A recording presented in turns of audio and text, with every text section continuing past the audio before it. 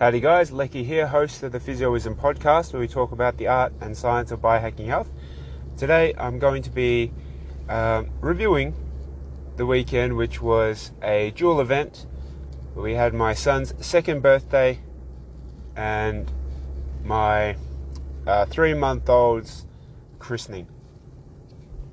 It was a busy weekend. We had our christening. So little Sophia was baptised at our Sacred Heart Church community in Preston. We had our standard local community plus the close relatives there, and like everything, always great to see family and people that you love around. The logistics of getting around there and organising the baptism is a process in itself. So we elected to have Belinda's younger sister Dinah to be the godmother, and one of my younger brothers, Benny, to be the godfather, and they helped out in their own way. So things like the candle was organised, little Sophia's outfit was organised, and there was just a 30-minute procession conducted by Father Yard, and then we finished off with lots of family photos, and we zoomed over to the Braybrooke Hotel, where they host a lot of our family events because of the playground there is great fun for the kids. By the end of it all, it was great to see all the little kids, the next generation, growing up together.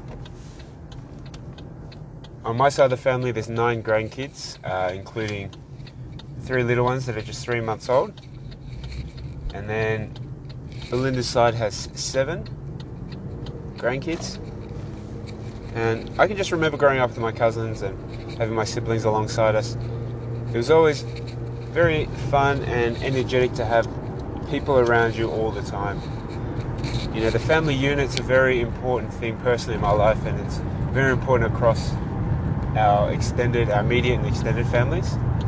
And I think the fabric of the society around us is how strong the individual family unit is. And not to get too political, but right now, apart from individual health,